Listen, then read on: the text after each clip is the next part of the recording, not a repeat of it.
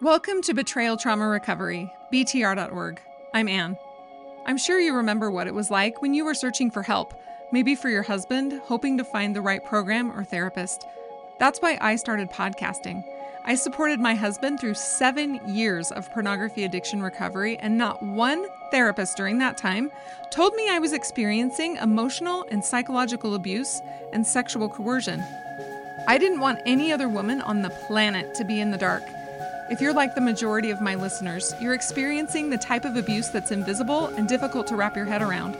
Your husband is using porn or having affairs or lying to you, and you're getting the same bad advice about how to improve communication or your relationship. If you need support from women who totally understand, check out our daily group session schedule at btr.org/group. We'd love to see you in a session today. One simple, anonymous way to help spread the word is to click, follow, or subscribe to the Betrayal Trauma Recovery podcast on your favorite podcasting app. While you're there, every 5-star rating helps make this podcast more visible and will help save other women from getting the wrong kind of help, like a couple program that will make this type of abuse worse. For those of you who follow or subscribe to this podcast, thank you so much. Your support means so much to me. I have Sara Schulting Kranz on today's episode.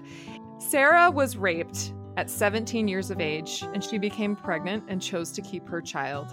23 years later, she found out her husband of 17 years was having affairs with men for most of their marriage and is a sex addict. To heal from these traumas, she summited mountains, ran ultramarathons, regular marathons. She did stand-up paddling deep into the ocean, and today she helps other women find the courage to do the same. Her recovery journey has become a documentary, and walk through this, a story of starting over. She founded Live Boldly Coaching and became the first co-active professional life and relationship coach, wilderness first responder, and multidimensional partner trauma model certified coach in the world.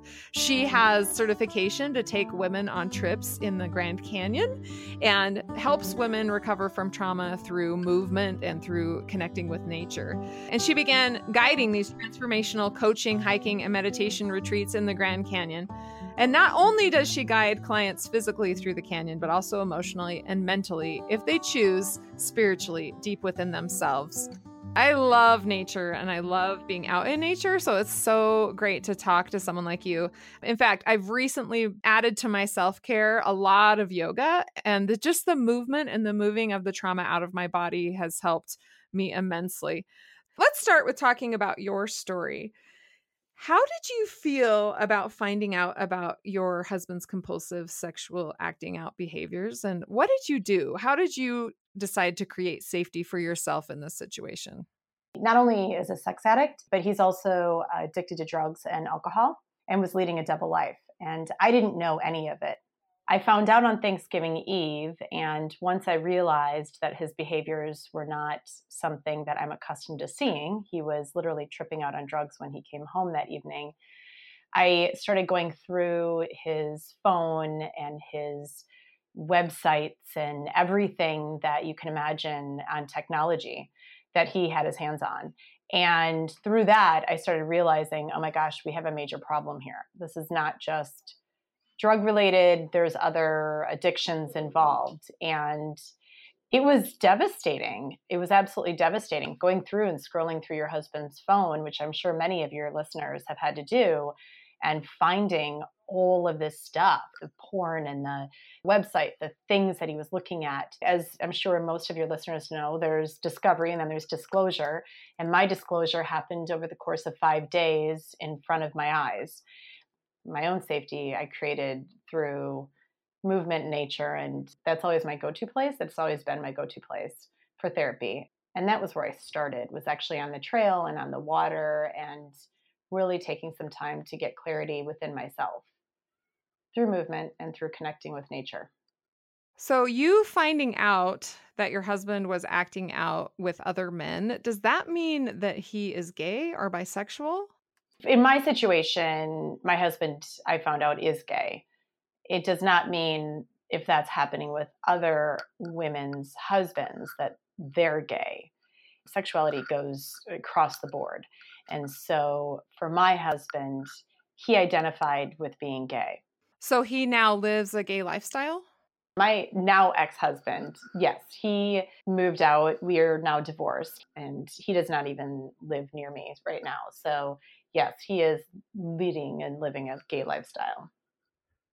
So, how do you overcome the feeling that you weren't good enough for your man or that you weren't enough, either physically or emotionally? I want to say that Sarah, I've seen her, she is extremely physically fit. So, you're like the many men's or many women's picture of what an ideal body type would look like. So, how do you overcome that feeling that you weren't good enough?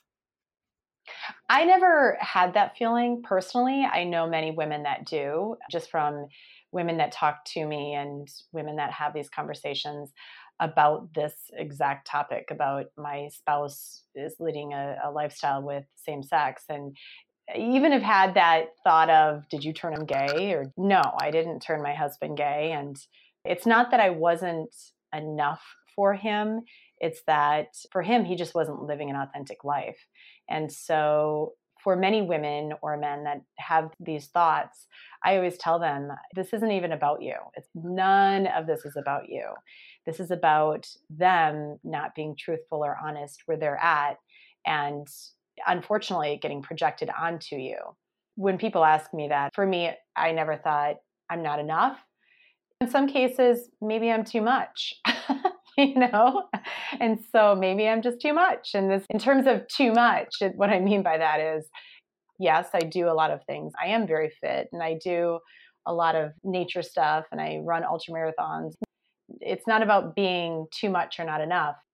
That one's hard. Like, if he met someone else, would she be the right one for him, right? Or something like that. And that's not the case either, because when someone is involved in behaviors like this, nobody can be the right person for them because they're incapable of having a deep, meaningful relationship with someone. I'm sure people ask you, is it possible to stay with a husband if he's acting out with other men?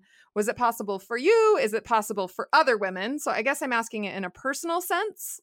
Would it be possible for you? And then another sense, like, is it possible for some women? What has your experience been? And then if so, what does that mean for intimacy and sex life within that coupleship? For my own self, I couldn't do that. Absolutely not. And here's why. For me, there was so much there that I didn't know. And it was 14 years worth.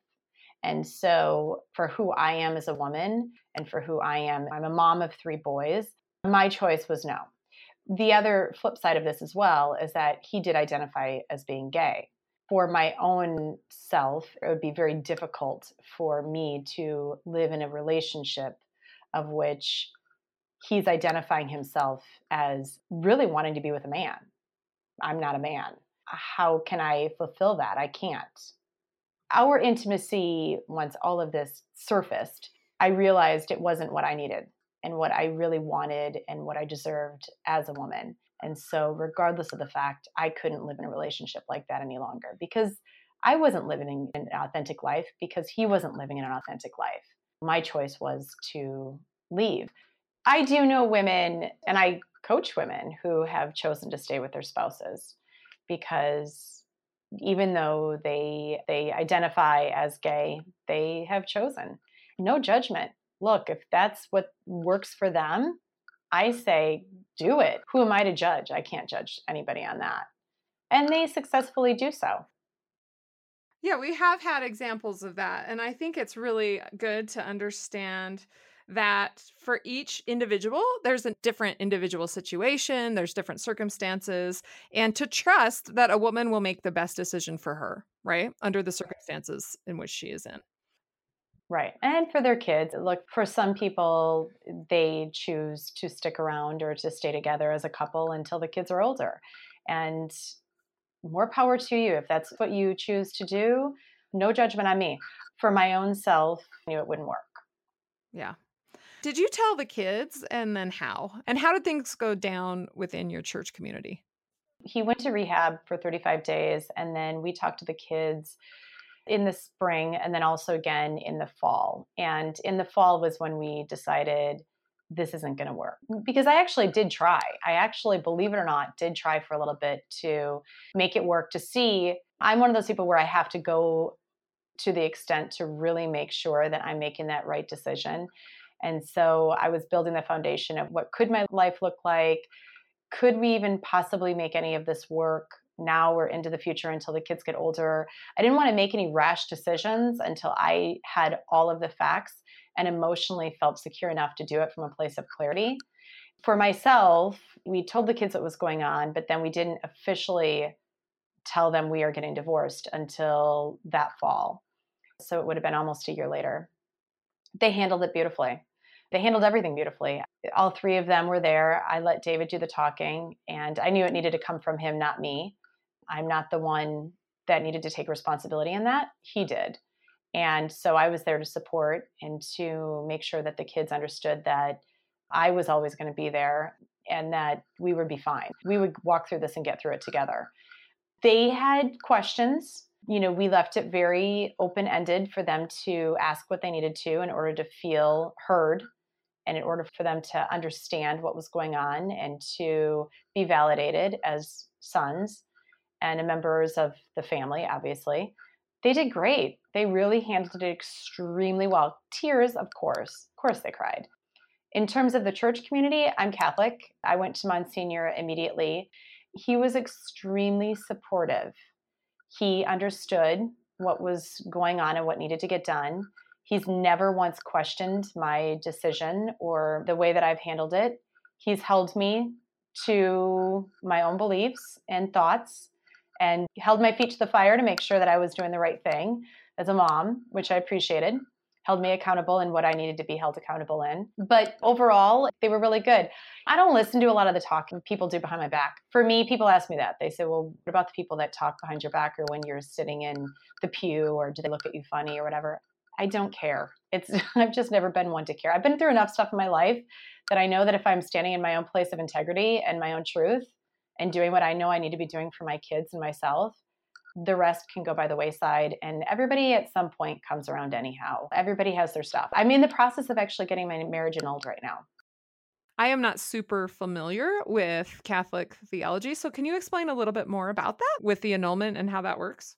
I'm just starting the process of annulment, and pretty much from what I understand, and I may even be getting some of this wrong, but the annulment process is one of which it's as if in the church's eyes, the marriage, it's not that it didn't exist, but that it was created on bounds which one or the other was not holding true to their beliefs. That it also was done under untruthful ways. So in other words, I believe that David knew, and we will never fully agree on this, but I believe that he had some sense of what was going on within himself prior to us getting married.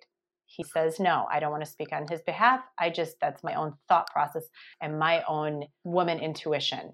In the church's eyes, you came upon this marriage with two people that did not enter it in a truthful way. So the marriage gets annulled, and it's as if it's not that it didn't happen, but that it was not done according to the church's or under the church's premise, their rules, and how two people should be coming together. In the Church of Jesus Christ of Latter-day Saints, which is the church that I belong to, I was married in the temple, and there are very specific requirements to do that. One of them is that you're honest in your dealings with your fellow men. And one of them is that you obey the law of chastity, which in the Church of Jesus Christ of Latter-day Saints means that you are not using pornography and that you are not masturbating. Any man who says, I am worthy to be married, I am telling the truth, I am not using pornography, I am not masturbating. If you marry someone in the temple, you assume those things are true. By them saying, I am temple worthy, I am going to marry you in the temple, and not tell you that they're lying is extremely traumatic for so many women who find out later, whoa, I entered this marriage under false pretenses. He lied in order to marry me in the temple. And he not only lied to me, but there are so many witnesses of this temple marriage, right? There's clergy, there's multiple levels of clergy, and there's also family around who witnessed this. And so all of the family assumes that these principles are being adhered to. So the lie is very big when this happens within my church. And I think that's why it's so traumatizing to women when they find out. Yeah, I fought with this. Understand, like I really actually fought with this. And you said that much better than I did, in that it was under false pretenses. We had 300 people at my wedding. It's a big deal. And for me as a woman to be standing up there and accepting this man who I thought was coming into this marriage one way, and also understand he was betraying me for 14 of my 17 years. I think I've already said that. It's not like it just happened once. For me, it was such a deep level of betrayal that I fought with this one. When Monsignor first told me, you can get your marriage annulled, I said, no way. I don't want to get my marriage annulled. It was still a marriage. And now, looking back and taking a lot more spiritual time for me to assess this as a woman and as a mom, I'm thinking, he's offering this to me. He knows that it can be done and that it will go through the steps that it needs to in order for it to get done. And so I just, for myself, wanted to, it's not erase it, has nothing to do with erasing it. It's me wanting to spiritually say to myself, you did the right thing. The other person stood beside you and did not. And under God's law, under my own beliefs and my own values and morals, it was not right. And so I want to be able to enter into this next stage of my life on my terms. And that means spiritually as well, according to my church. I think that's really important. For me, the covenants that we make in the temple are with your spouse and then they're with God. And I have felt like I wanted to maintain my covenant. And so not in our church, it's called have your temple sealing canceled. I have felt like I don't want to cancel my temple sealing because these blessings are still valid for me as an individual and they still keep me safe. So I think it's so interesting as we embark on these spiritual journeys of what did these promises mean to me, or what did they mean in terms of my faith community? And every answer is right. There's no wrong answers. There are many women who I know who have had their temple sealing canceled because they felt like that was the thing they wanted to do. And for me, I feel like it still keeps me safe and it doesn't keep me from marrying someone else in the future. And I would like to maintain those covenants now just for myself and my own children and our family here. But I love how we can all make that decision, and whatever decision that we come to is the right answer for us. And it's also one that we have taken to God, and God has let us know, yeah, that's the right answer for you. That's really cool. I appreciate you explaining that to me. Thank you. So, Sarah, when we're talking about men who are acting out with other men, are there any specific resources that you could direct our listeners to if they are in that situation? So the first one that I would do is definitely look for somebody that is versed in betrayal trauma. That is definitely one of the first places to start, because that's the bottom line, is actually the betrayal, right? And then it's secondary is in the situation, if it's men, it's then having somebody versed in sexuality in terms of why are they doing that? Why are they turning to men? Because again, it doesn't mean they're gay. It just simply means that for whatever reason, they're turning to men as their way of acting out. My other thing that I always tell my clients is take some time for yourself and really connect yourself with nature. Take time to meditate, take time to pray, take time to find your own safety and to really feel grounded, because that's where you're going to find your safety. And then, of course, it's the fact that I do run retreats, and a lot of women that come on my retreats have had this same type of thing happen, where it's sex addiction or any kind of betrayal or any kind of life-shifting event. So I'm actually running retreats. I have one in January and another one in February and one in May. And you can find those on my website, www.liveboldlycoaching.com. And then if you want to, you can take a look at my website too for the documentary that will be coming out, walkthroughthis.com. And it's going to be the story of my recovery journey. So it's cool. I'm really excited about it. I am excited about it too. I think the more attention we can bring to this important topic, and also the more we can talk about the lives of victims and what it looks like, rather than coming at it from the betrayer's perspective, but from the victim's perspective, what did it feel like to be lied to like this? What did it feel like to experience this type of betrayal? Is so important for people to understand the devastation that choices like this can create. Yes. I was on a different podcast yesterday and this was brought up. And it was because people look at me and I am an insanely happy person. And people know me as being always happy. Like, you're always happy. I am always happy most of the time. I have moments of sadness. And I think that people forget that we all, even those people that have been through this, the survivors, we have moments of anxiety or of sadness where we're just distraught because we have been through a lot. It's monumental, the amount of devastation that a betrayal can do to a person. I still talk into my phone when I'm in my moment of extreme sadness and then play it back the next day and think, wow, that's where I was at. It's about learning the tools in order to get through it much quicker as time goes on. So the amount of sadness when I find out something new, even in this summer, I found something else out that I didn't know. And so when I find those things out, it takes me into that little, they call it the rabbit hole, the little rabbit hole of devastation. But now what's cool is that I now know the tools to pull myself out of it right away. It is really important. It also takes time to learn. I'd say a year or two after, and it would be longer without support. Absolutely. Find yourself support. Truthfully, I had one therapist. I owe my life to her. And then she actually hooked me up with another man who was also a therapist. And they together were running a support group. And that support group was monumental in my healing. I drove an hour and a half one way to get to the support group every Wednesday and spent an hour and 45 minutes in it and then turned around and came home.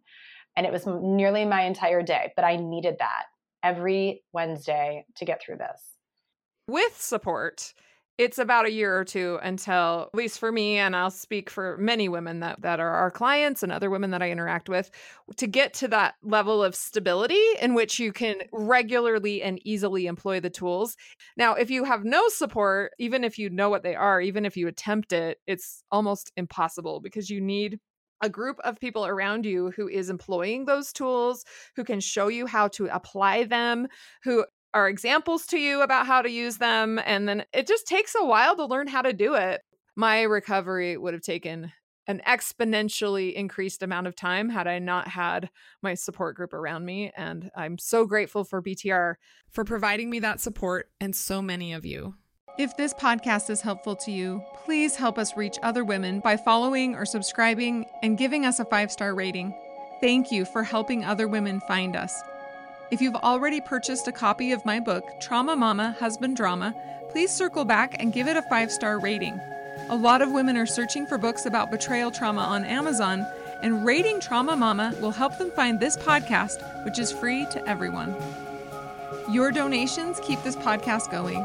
Go to our website, btr.org, scroll to the bottom, click on Support the BTR Podcast. And until next week, stay safe out there.